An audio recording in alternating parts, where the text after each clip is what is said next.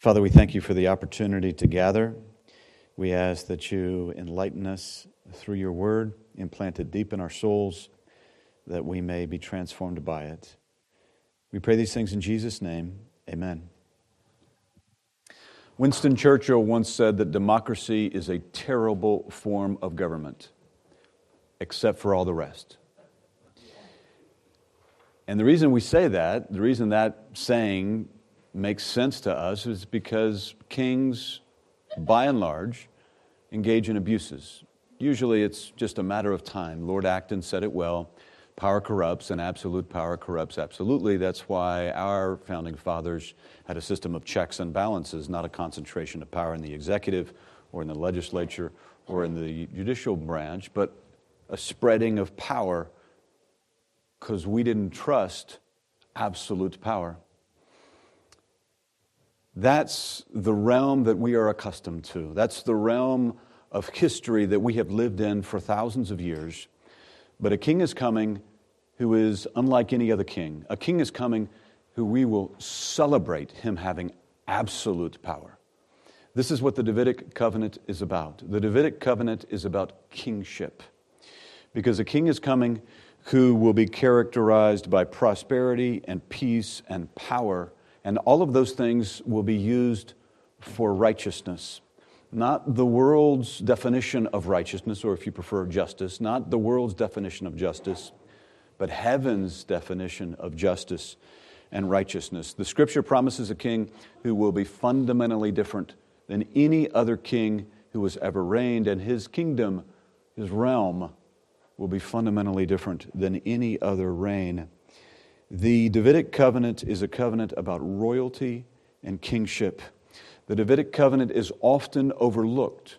It is minimized or glossed over. This is a big, big mistake. It's a mistake to spend 15 minutes on the Davidic covenant and let's move on to something else. That is a huge mistake in the study of the Scriptures. The Davidic covenant is incredibly important. It dictates how we understand what's coming. It dictates how we understand prophecy and God's coming kingdom. As you know, as we've seen in this study, there are 4 major covenants in the Bible. There are more than those 4, but there are 4 major ones. The Abrahamic, the Mosaic, the Davidic, and the New Covenant. We've already studied the Abrahamic and the Mosaic, and today we begin the Davidic covenant. Remember, covenant means promise. It's just it's a legal word. It's a legal way of saying promise. If you enter into a 100-page contract, the very beginning of the contract will often say the parties hereto, for and in consideration of what we're doing here, for and in consideration of the promises, agreements, contracts, we're entering into a promise, agreement, contract, and covenant. We covenant with each other. Exxon covenants with Chevron to go do this gajillion-dollar offshore oil rig. It's a covenant. It's a contract. It's an agreement. That's what covenant means. It's a sophisticated legal term that simply means promise. And so we've seen the Abrahamic promise. We've seen the Mosaic promise. And today we begin the Davidic promise. Israel, as we have seen, is the major beneficiary. They are the direct beneficiary, I should say, of the major covenants. Israel is the direct beneficiary of the major covenants, although all of humanity ultimately benefits from the covenants. The covenants are given directly to Israel. Abrahamic, Mosaic, Davidic, and New. They're given by God directly to Israel. But remember, Israel is a pipeline of God's blessing to all of humanity. And so ultimately, all of humanity, not just Israel, benefits from the covenants. As we've seen, the Abrahamic covenant is the granddaddy of all the covenants. All the covenants flow out of the Abrahamic covenant. They are the manner in which the Abrahamic covenant is fulfilled. The Abrahamic covenant, as we've seen, is unconditional, it is unilateral, and it is eternal. It's full of I wills. Remember in Genesis 12, verses 1 through 3, God says, I will do this, and I will do this, and I will do this. And Abraham's obligation is one obligation, to leave Ur the Chaldees. Once he leaves, the covenant vests, and all of God's I wills vest. They come into commitment from God as an unconditional covenant. You remember the Abrahamic covenant, which is the source for all the other covenants. The Abrahamic covenant is made up of land, seed, and blessing. We saw that in Genesis 12, verses 1 through 3, which I know you all already have committed to memory, but just in case you don't, I'm going to put it up here on the screen. Genesis 12, verse 1, Now the Lord said to Abram, Go forth from your country and from your relatives and from your father's house to the land which I will show you. And I will make you a great nation, and I will bless you, and I will make your name great, so that you shall be a blessing. And I will bless those who bless you, and the one who curses you I will curse. And in you all the families of the earth will be blessed. You see the land part of the covenant there. There was land that God gave specifically to Abraham, for Abraham to enjoy a part of the land of the region of Canaan. And then there's the land promised for Abraham's descendants, which is a specific piece of real estate in the Middle East, which Israel will possess forever because it is an eternal covenant. Then there's the seed part of the covenant, where God promised to make Abraham's descendants into a great nation, Israel, and He promised that the seed of the woman would come through the Abrahamic line. Then there's the blessing part of the covenant. For Abraham, God promised individual blessings. For the nation of Israel, God promised specific national blessings. And ultimately, for the entire world, for all of humanity, God promises blessings through Abraham. That's just by way of review, because the Abrahamic covenant is so central to not just to the other covenants, but to all of the Scripture. As we study the Davidic covenant, what we're going to see is that the Davidic covenant is the fulfillment of the seed promise in the Abrahamic covenant, land, seed, blessing. Davidic covenant is the fulfillment of the seed part of the Abrahamic covenant. The Davidic covenant is unconditional, unilateral, and eternal, just like the Abrahamic covenant. Unconditional, unilateral, and eternal. That's different than the Mosaic covenant. Remember, the Mosaic covenant is conditional. God says, I will do this, you do that. You do that, I do this. If you do X, I do Y. If you do A, I do B. We saw that in great detail in the Mosaic covenant. If you obey me, I will bless you with specific, unique blessings for Israel. If you disobey me, I will curse you with specific, unique blessings to Israel. That's the Mosaic covenant. Abrahamic covenant, unconditional, unilateral, eternal. Mosaic covenant, bilateral, conditional, temporary. Now we get to the Davidic covenant, which is just like the Abrahamic. Unconditional, unilateral, and eternal. We'll see that as we go through the Davidic covenant. The Davidic covenant is not conditioned. When we see the promise, the covenant from God to David, it's not conditioned. David, you do this and I'm going to do that. And if you don't do that, then I'm going to do this. There's none of that in the Davidic covenant. It's just like the Abrahamic covenant. It's full of I wills. It's full of divine I wills, where God says, I will do this, and I will do this, and I will do this. In terms of the promise that God gives to David. There are 3 words that characterize the Davidic covenant. 3 words: house, kingdom, and throne. David's house, David's kingdom, and David's throne. House is used in the text in the sense of a dynasty. You know, today there is the House of Windsor, which is the English or the British royal family, right? It's been there for over 1,000 years. They call it the House of Windsor. They don't mean the sticks and the bricks of this castle or that castle in the UK. They mean a dynasty that has been passed down from generation to generation to generation. They mean a kingly line, or for the last monarch, a queenly line, from generation to generation. That's how house is used in the Davidic covenant. Let's just look at it directly. 2 Samuel 7, verse 16, God says, your house and your kingdom shall endure before me forever. God is speaking to David. Your throne shall be established forever. How we understand these 3 words, kingdom, house and throne, is critical to how we understand Scripture. Because if we understand those three words literally, then that leads us down one path to understanding prophecy, to understanding Scripture. If instead we understand those three words, house, kingdom, throne, spiritually, then that leads us down a different path of understanding prophecy. If you interpret house, kingdom, and throne in the Davidic covenant with merely a spiritual meaning, then you have to conclude that the realm, that the kingdom, that the dynasty, that the throne are general, are not specific, are undefined, and they are invisible, heavenly, in the sense of an invisible heavenly throne, an invisible heavenly kingdom, an invisible heavenly house. If you conclude that those three words, throne, house, and kingdom, are spiritual, then you have to conclude that they are invisible and heavenly, unspecific and undefined. We'll get into more detail as we go through this.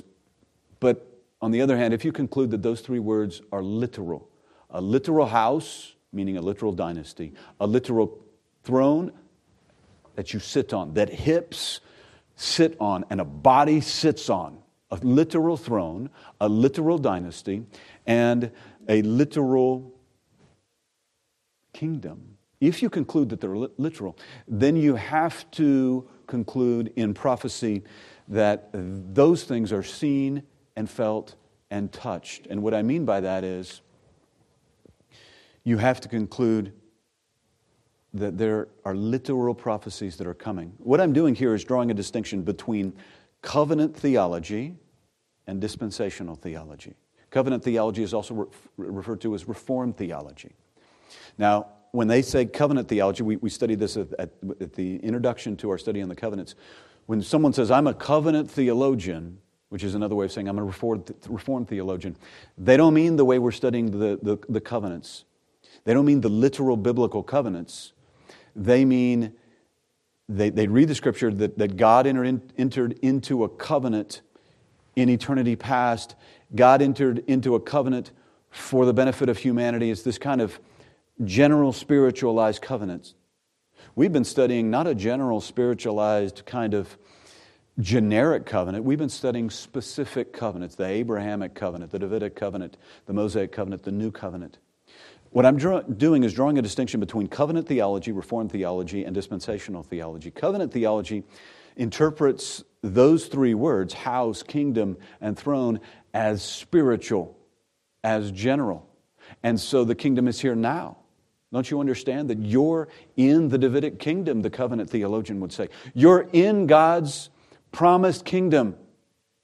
Spiritually, it's in your heart. God is reigning. The king is reigning, not God in terms of, they would say not God in terms of the general authority of God, the general kingdom of God that applies to everything, but the specific kingdom that is promised in the Old Testament. The covenant theologian, the Reformed theologian would say, the king is reigning in your heart today. And that's the fulfillment in a generalized, spiritualized way of the Davidic covenant. It's being fulfilled today. There's not a specific realm. There's not a specific kingdom with a specific throne and a specific realm that is tangible, that you can see and touch and feel. This is the conclusion that you have to reach if you decide that these three words, house, kingdom, and throne, are general and are spiritual. But on the other hand, the dispensational approach would be to say, no, there are separate, distinct dispensations in the unfolding of God's history. The dispensation, or if you prefer the Greek word, the economia, like our English word economy, the specific period of history where God deals, that Greek word economia has the sense of house rules, with specific house rules for Israel, a different set of house rules for the church, a different set of house rules for the millennium. And so if you approach the unfolding of human history from a house rules approach or a dispensational approach, then you read the words kingdom, throne, and house or dynasty literally, specifically. A specific realm, kingdom, that will be touched and felt and seen. A specific throne that a king will sit on, and that king will reign in this kingdom. Since the promises of the Davidic kingdom and the Davidic covenant have not been fulfilled, then once you conclude that these are literal words, that God says what He means and He means what He says, and that the promises that we're going to see in the Davidic covenant, they haven't been fulfilled yet, then you have to conclude that this is yet future. Because as we go through the covenant, we'll see there are many promises that are not yet fulfilled. And so you have to conclude that they are yet future, and you have to conclude that there is a coming kingdom. The point is that the Davidic covenant shows us that the king is coming. That the world, as whack as it is, as messed up as it is not the end. There is an end coming, and it is not the end of messed upness, if I could make up a word, that the world is characterized by. The end is the coming kingdom that the coming king will bring.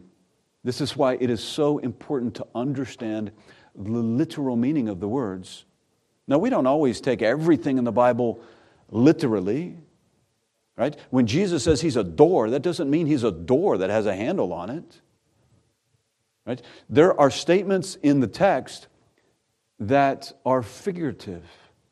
And so when we say we take the Bible literally, that means we take language at its normal meaning. If a word has a literal meaning, and in the context it fits to have a literal meaning, well, that's what it has.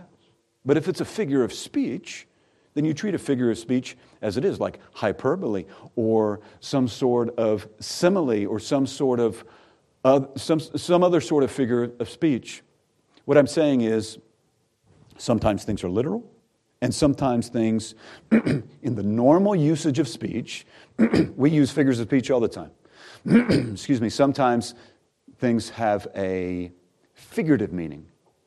There's no reason, as we study the Davidic covenant, there's no reason to take the words as anything other than literal. And in fact, it kind of twists language. It twists the normal use of words to take those words, kingdom, throne, or house, dynasty, as anything other than literal. So with that brief introduction, let's start at the beginning. Let's start at the book of beginnings, the book of Genesis. Please turn in your Bibles to Genesis chapter 1. What we're going to see is we're going to trace God's promise of the kings. Because the concept of kingship is there in the beginning. In the very, very, very beginning, before the fall. Genesis chapter 1, verse 26. It reads like this. Then God said, "Let us make man in our image, according to our likeness, and let them rule." That's an interesting word. Let them rule over the fish of the sea, and over the birds of the sky, and over the cattle, and over all the earth, and over every creeping thing that creeps on the earth. God created man in His own image. In the image of God, He created him, male and female. He created them. That's interesting in modern culture. Verse 28, God blessed them, and God said to them, "Be fruitful and multiply, and fill the earth and subdue it, and rule over the fish of the sea, and over the birds of the sky, and over every living thing that moves on the earth." Here we see on the sixth day the pinnacle of God's creation. You are not a monkey that has lost its fur and gained opposable thumbs and somehow has wandered out of the jungle in the form of a man. No. You are the pinnacle of God's creation on the sixth day.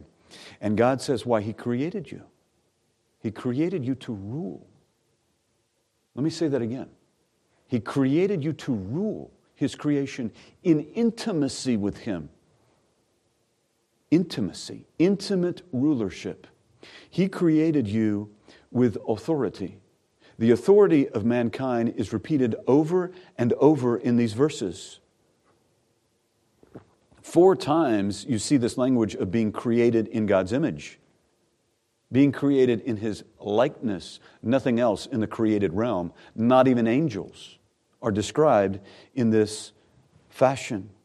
3 times you see our purpose of ruling or subduing. It's the Hebrew word radah, which means to have dominion over or to rule. Or it's the Hebrew word havash, which means to subjugate or to subdue. This is part of the reason why the devil hates you. Do you understand that the devil despises you? He hates all of humanity, and we walk around clueless at our great peril. We walk around thinking that we're here to frolic, la, la, la, la, la. We're just here to skip and sing and whistle Dixie, la, la, la, la, la, zippity-doo-dah. That is not what we are here for. We are here to rule. I mean, I'm not making this up. It says it right there in the text. We are here to rule in intimacy with God. You know, you hear this idea. You see it in movies. I'm the king of the world, baby. I'm the king of the world. It's this theme that you frequently see in movies where someone wants to rule the world. And you see it pop up over the generations, right? That's why we recoil at the idea of kingship. That's why Winston Churchill's language that democracy is a terrible form of government except for all the rest, that's why it rings in our ears. We get it because kings abuse their position. But in some sense, there's some truth to that, right? The brilliance of the wickedness of the devil is he takes something that is true and he envelops wickedness around it. He takes a kernel of truth and he wraps it around this delicious, scrumptious package of evil. But it is true. It is true that we are made to reign. It's true that we're made to rule. That's there in the very beginning in Genesis 1.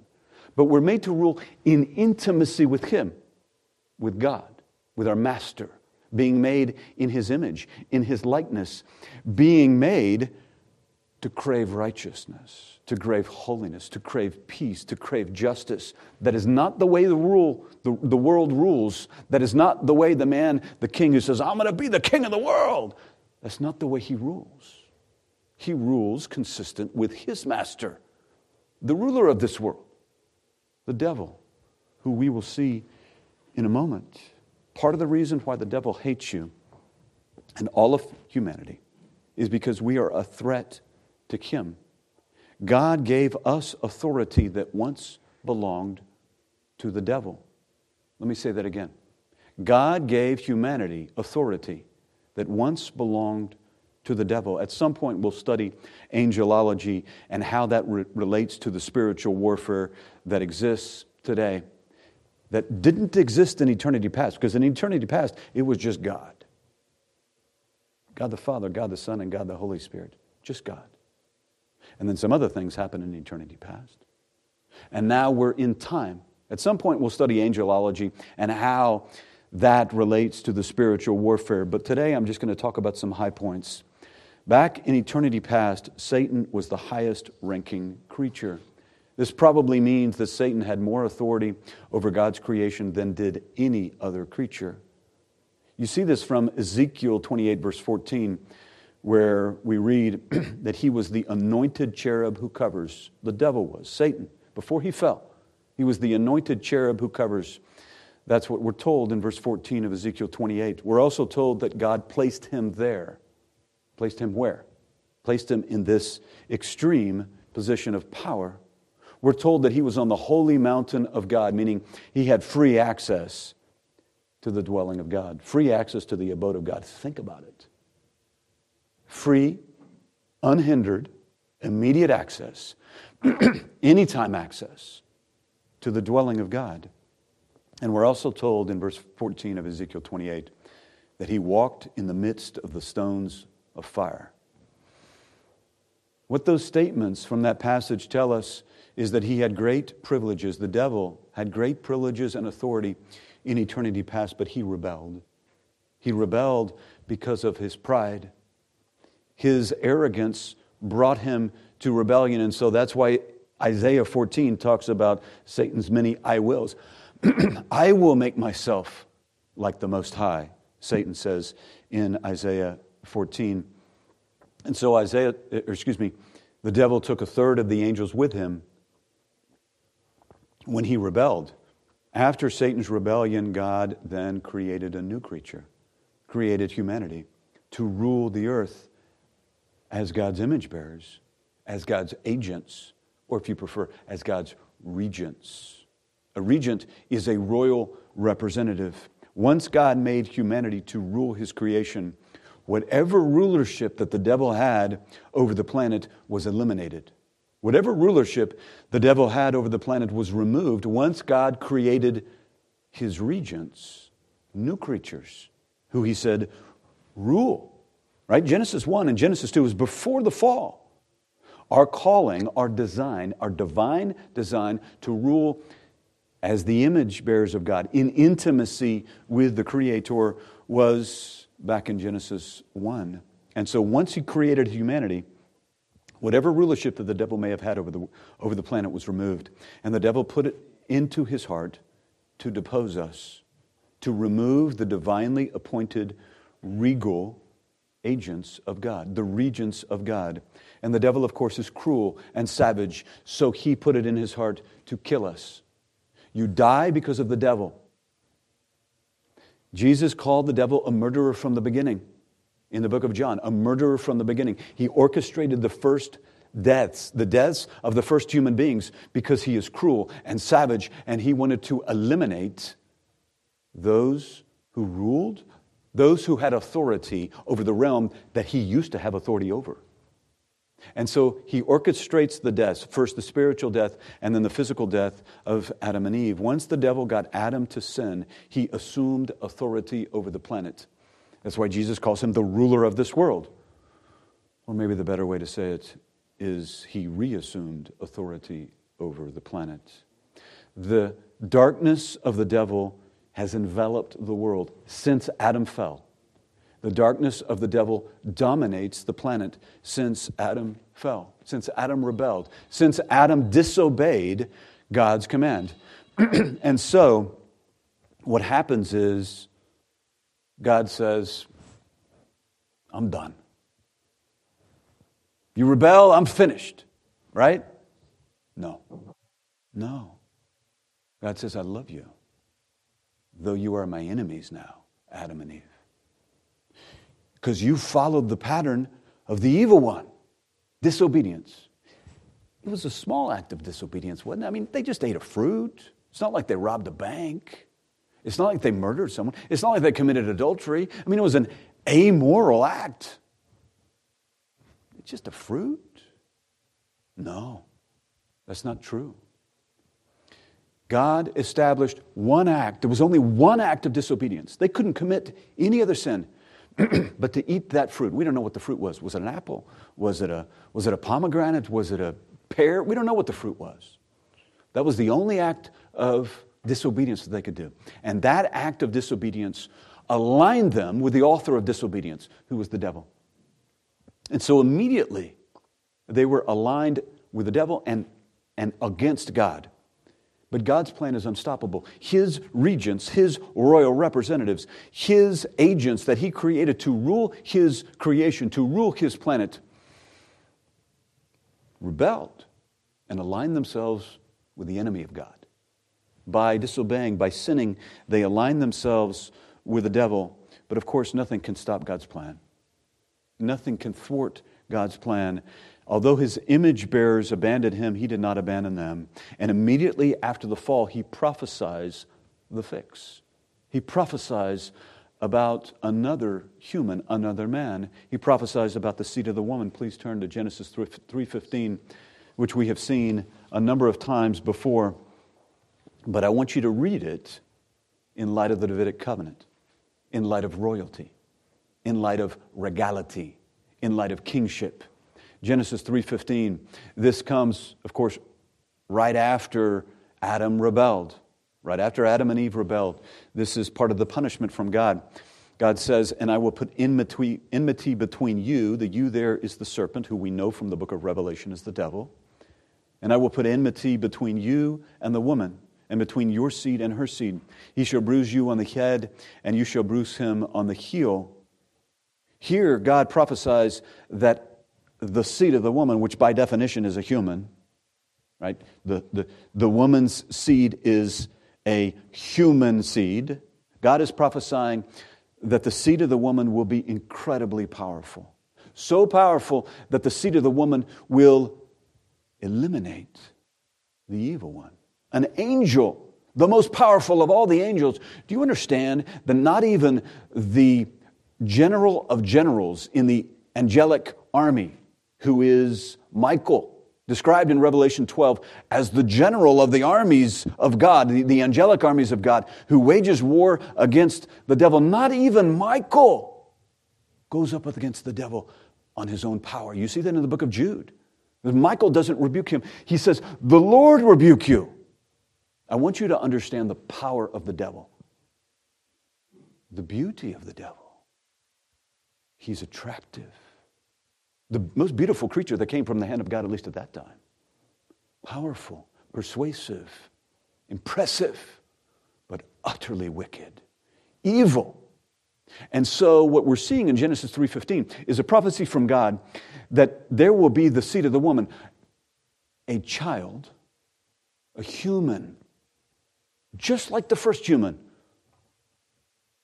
Well, maybe not just like, but human in terms of genetics. Human. And as the scripture unfolds, we understand that he's not just human, he's God. But that's later. In Genesis 3:15, we are seeing God prophesy that there will be a human that will be so powerful that he will destroy the most powerful of all of the angels. Right? The order of authority and power is God, angels, humans, animals. And so here, God does something that is unimaginable from the angelic realm. What? The elect angels must have thought. The elect angels approach the hypostatic union, approach the incarnation as something that is bewildering, that is incredible, that God would humble himself and come as a creature lower than even them to defeat the most powerful of all the angels, who is now fallen, the devil. This is what is being prophesied in seed form in Genesis 3:15, that one will come of incredible power, so powerful that he will destroy the devil and destroy the devil's works of death and wickedness. He will destroy the devil's grip on humanity. He will destroy the devil's grip on creation. God has the power to do all this immediately. I mean, right there in Genesis 3, God could have just said, done. Devil into the lake of fire, which was the sentence in eternity past. He could have just thrown them into the lake of fire then.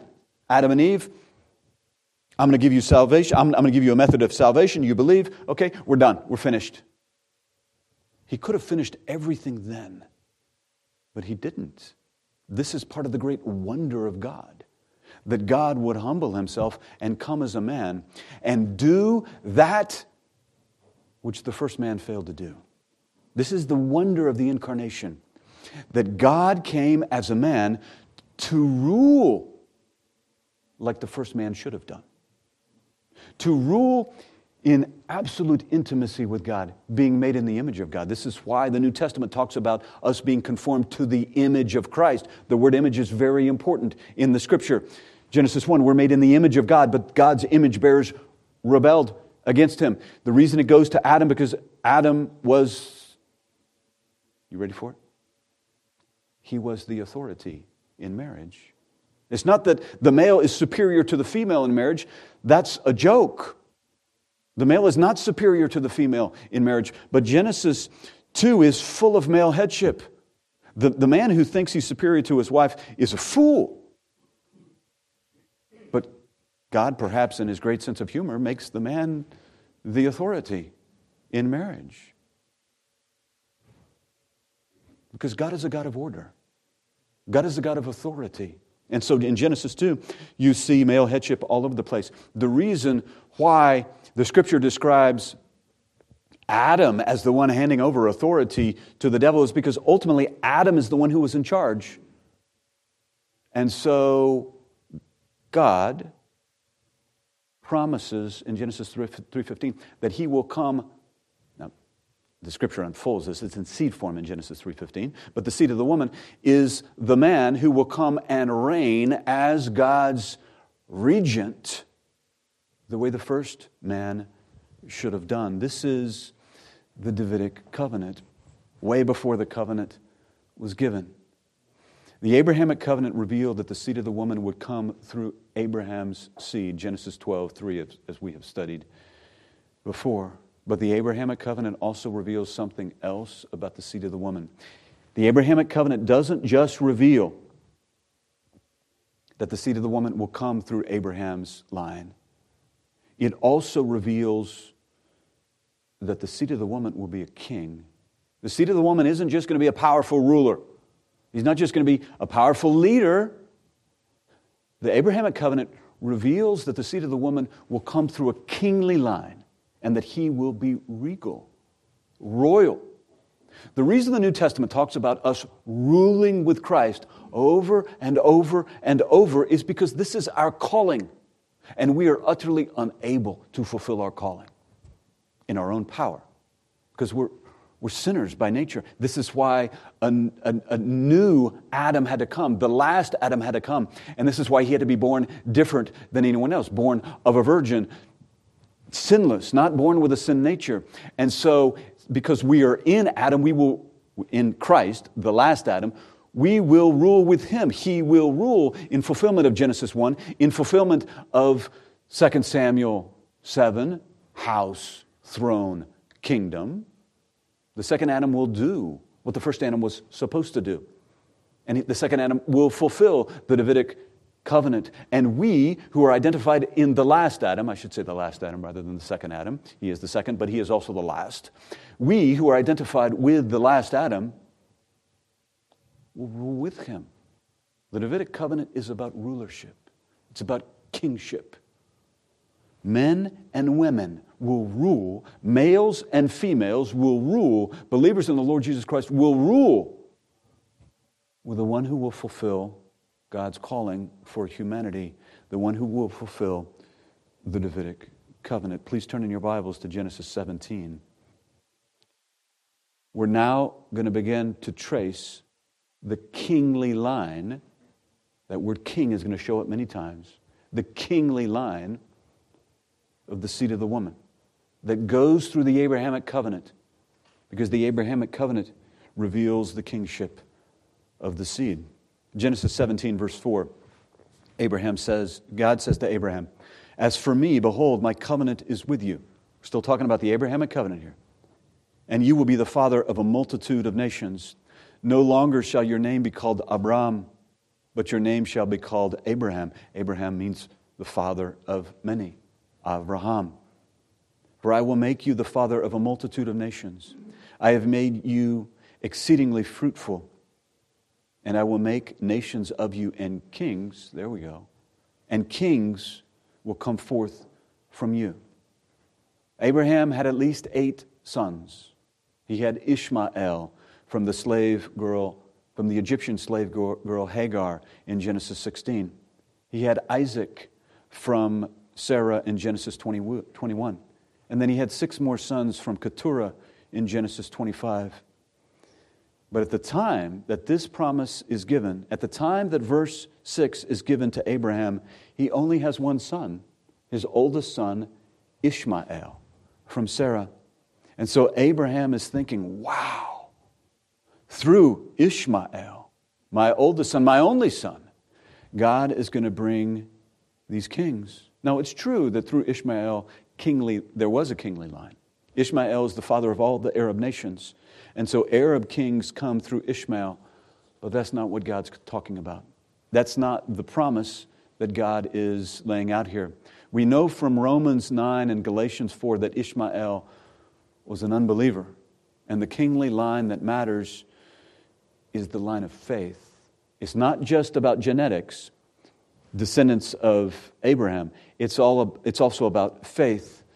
And so in Genesis 17, God is promising a kingly line that will come through a child who is not yet born, but who will be a believer. A child who is the second born from Abraham. His name is Isaac.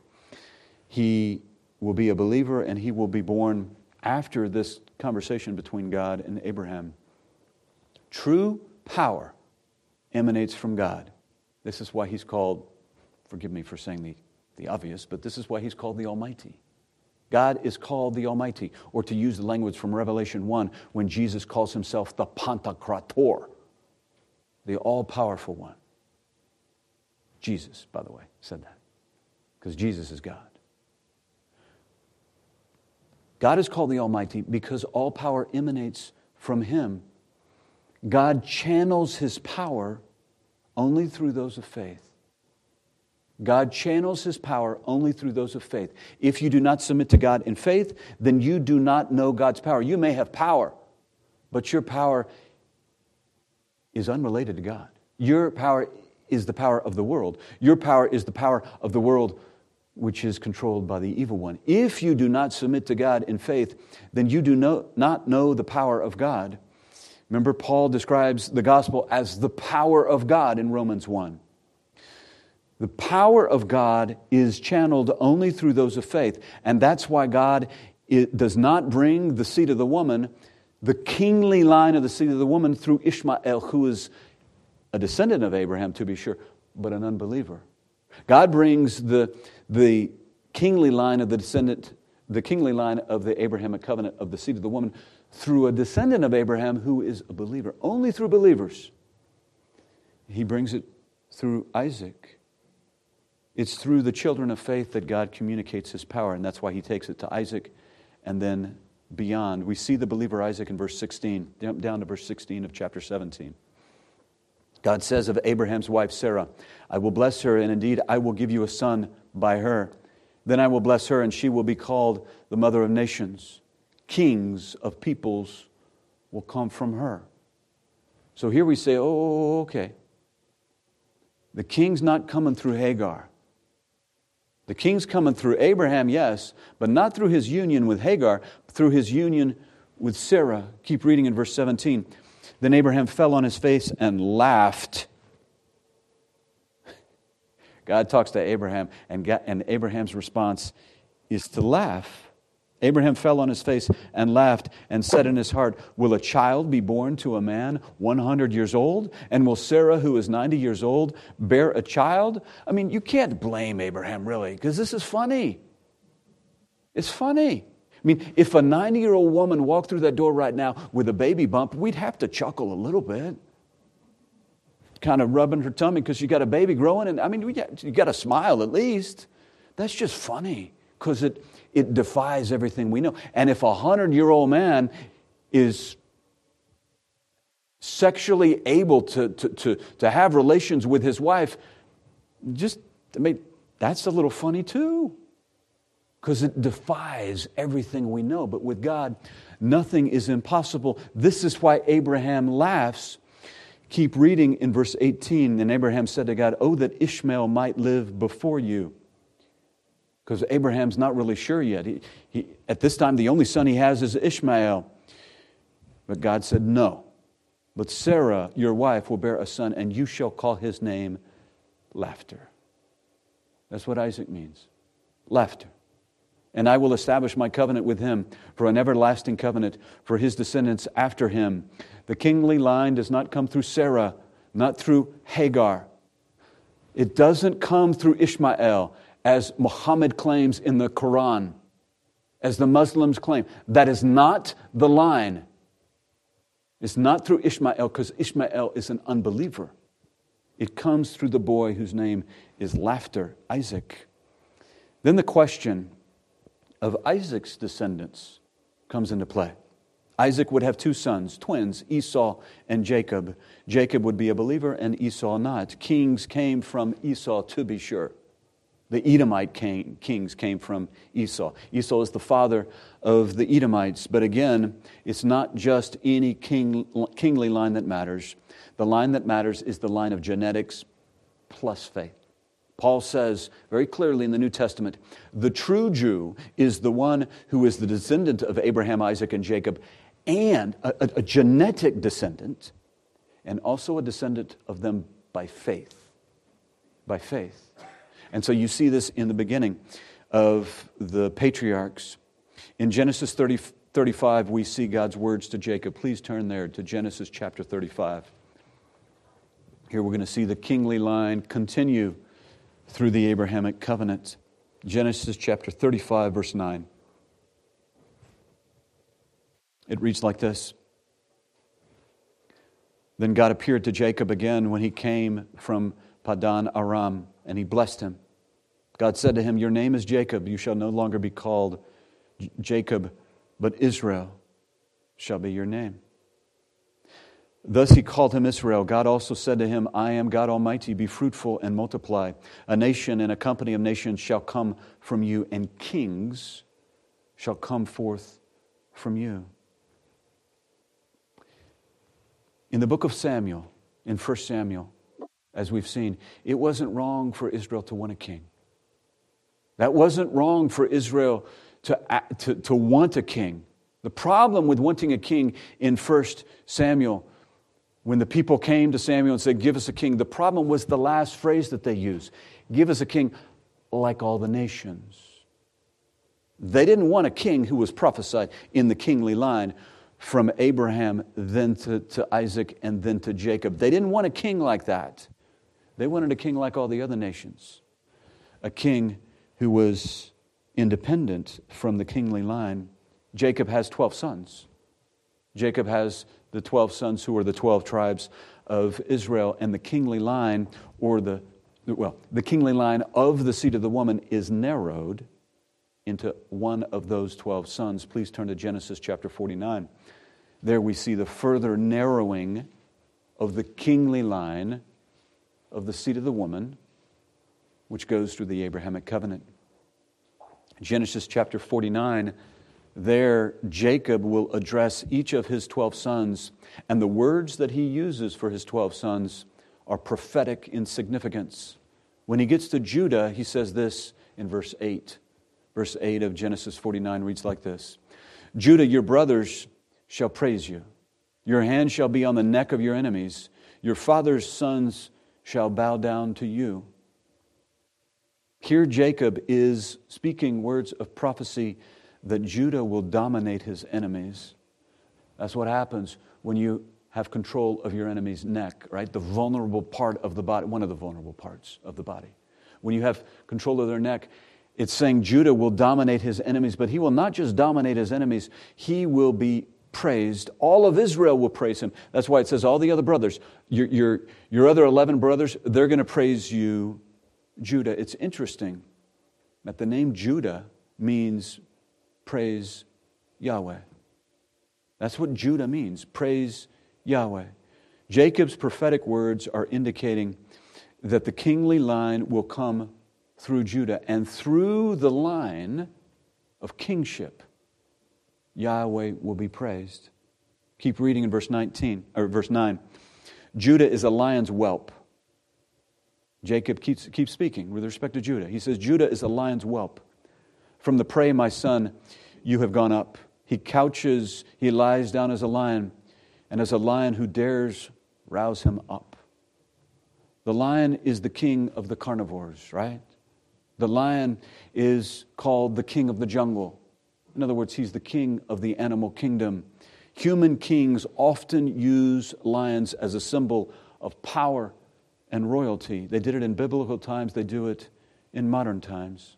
Right? King William of Scotland was named William the Lion. King Richard I of England was named Richard the Lion-Hearted. For centuries, the royal coat of arms of the British monarchy has had lions in it. Even the royal standard has lions in it. You remember the funeral not long ago from Queen Elizabeth II, and she had the royal standard, the royal flag on her casket. You see the lion there on the standard. that is draped over her casket. So it's understandable that the lion will be one of the regal symbols of the King of the Kings, of the King of Queen Elizabeth II, of the King of King Charles, of the King of King David, of King Solomon, of all the kings that have ever existed and that ever will exist.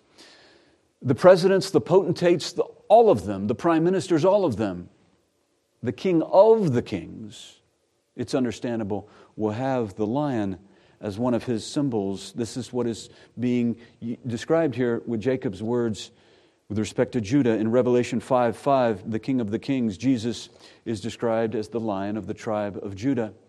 And so Genesis 49, verse 10, gives us a regal symbol of the seed of the woman. We're tracking the line. We're tracking the kingly line. Because the seed of the woman is not just a leader. He's not just a ruler. He is of royalty. He is of royal descent. He's called in Isaiah 9, the Prince of Peace. Right? The Prince of Shalom. Some kings come to power because they seize it. But a true king comes to power because he's born a prince. This is what we are seeing in the early parts of the Scripture. Keep reading in verse 10. The scepter shall not depart from Judah. A scepter is like a golden baton. A golden baton is, you see this on the casket of the queen here. You see that, you see the golden, you see the crown and the golden orb, and then that golden kind of short stick is a baton. That's maybe a vulgar way to describe the scepter. The scepter represents authority and power, and it's held by one who is of royalty. This is what is described here in the text. The scepter shall not depart from Judah, nor the ruler's staff from between his feet, until Shiloh comes, and to him shall be the obedience of the peoples. This phrase, until Shiloh comes, is a difficult phrase to translate. It could refer to a place, like the city of Shiloh, which is about, or the town of Shiloh, which was about 30 miles north of Jerusalem. The Ark of the Covenant was there for many years during the times of the judges. Or it can refer to a person, and it can be translated the way the NET and the NIV translate it, until he comes to whom it belongs. If you're reading from an NESB, it has a note that refers to this translation as well. This is how I understand the phrase Shiloh. Shiloh refers to a person who embodies the coming of royal power. The passage is saying that the scepter and the ruler's staff are coming to the one to whom they belong. And we're waiting for that. We're expecting that time. The kingly line will come through Judah, and it will culminate in this descendant of Judah. The king will be absolutely unique. He's different than all the other kings, right? The great kings of Israel, David, Solomon, they had the obedience of the Israelites and the obedience of maybe some vassal nations that were neighboring nations to Israel. But this descendant of Judah is said to have, you see there in the verse, the obedience of the peoples. This isn't just the Israelites that will obey this king. This isn't just the neighboring countries that are around Israel. This is all the peoples of the entire planet. We're seeing a king that is fundamentally different than all the other kings of Israel, for that matter, all the other kings of all the other nations of all the other eras. Verse 10 is saying that all the peoples of the world will obey this king, and the crown of humanity will sit on this king's head, will rest on his head. This is a reference to the millennial kingdom and beyond. The seed of the woman will rule the world forever, as God designed humanity to do back in the beginning, back in Genesis 1. And his reign will be characterized by unimaginable prosperity, unbelievable prosperity. You see that in verse 11. He ties his foal to the vine, and his donkey's colt to the choice vine. He washes his garments in wine, and his robes in the blood of grapes. His eyes are dull from wine, and his teeth white from milk. These are words of abundance. Remember the first miracle that Jesus performed, the first public miracle that he performed in John chapter 2, where he turns water into wine at the wedding at Cana. Because wine is a symbol of prosperity, not drunkenness. Wine is a symbol of blessing and prosperity, and it's especially a symbol of the blessing of the kingdom. And so Jesus comes along in John chapter 2, and the first public miracle that he does when he's offering the kingdom to Israel is say, see, it's symbolic. He takes ordinary wine and he makes it that which is representative of the kingdom, the blessings of the kingdom. And so what you're seeing here is the words of Jacob with respect to Judah described as prosperity, the blessing, the joy of the coming kingdom. Jesus' first miracle evidenced that, and Jesus is, of course, the king who he's the king who Jacob is referring to in seed form in this passage. The way you understand that this is about abundance and prosperity, extreme prosperity, is because this man takes his donkey and ties it to the vine. Why don't you do that? Why don't you tie an animal to a choice vine? Right? Choice wine is expensive. Well, the choice vine is super expensive. Why don't you take a donkey and put it right next to a vine? Because the donkey's herbivorous, and the donkey's going to eat your vine. He's going to eat your choice vine. So much for your valuable vine that produced that valuable wine. But because prosperity is going to be so extreme in this era, brought about by this king, it's everywhere. The prosperity is going to be everywhere. Everything's going to be of extreme value. So what if the donkey eats that grapevine that produces this, $500 bottles of wine? So what? We got a gajillion of those. Is what's being described here of the prosperity. It's words of hyperbole. And you have to kind of get your mind in the Wayback Machine and travel back into that era of wine being this symbol which is described in the Bible, the symbol of prosperity and this symbol of blessing. What is also described here is, the water in your dishwasher after you've used it in, not your dishwasher, your washing machine. You put your dirty clothes in the washing machine, wash it, and that water that's in there before it leaves the system, it's kind of, right? It's dirty and grimy. This is described here as clothes. The fluid that's going to be used to wash the clothes is $500 bottles of wine. Because it's these words of hyperbole. $500 of bottles of wine are going to be so common, you use it to wash your clothes, you let the donkey eat the grapevine, who cares? We got a gajillion of those. They're words of hyperbole, words of exaggeration that are used to describe the extreme prosperity that this king will bring.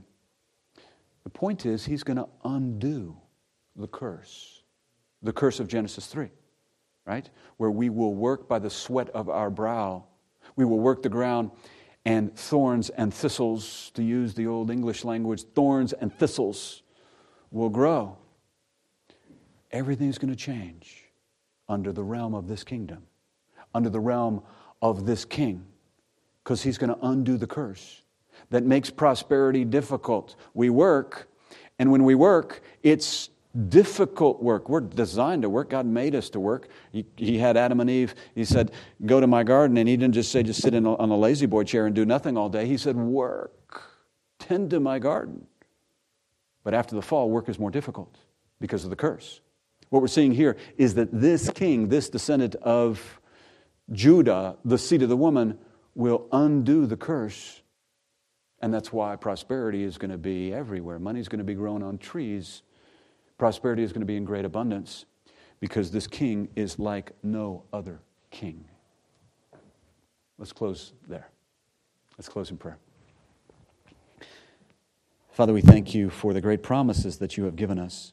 We ask that you help us remember these when times get tough, when the world throws their attractive temptations to us, that we would wander off like the pig in the mud. We ask that you help us remember the great promises that you have given and the kingdom that is coming. We ask that you help us understand the text. Give us eyes to see your realm, your spiritual dimension, that we may be transformed by it. We pray these things in Jesus' name. Amen.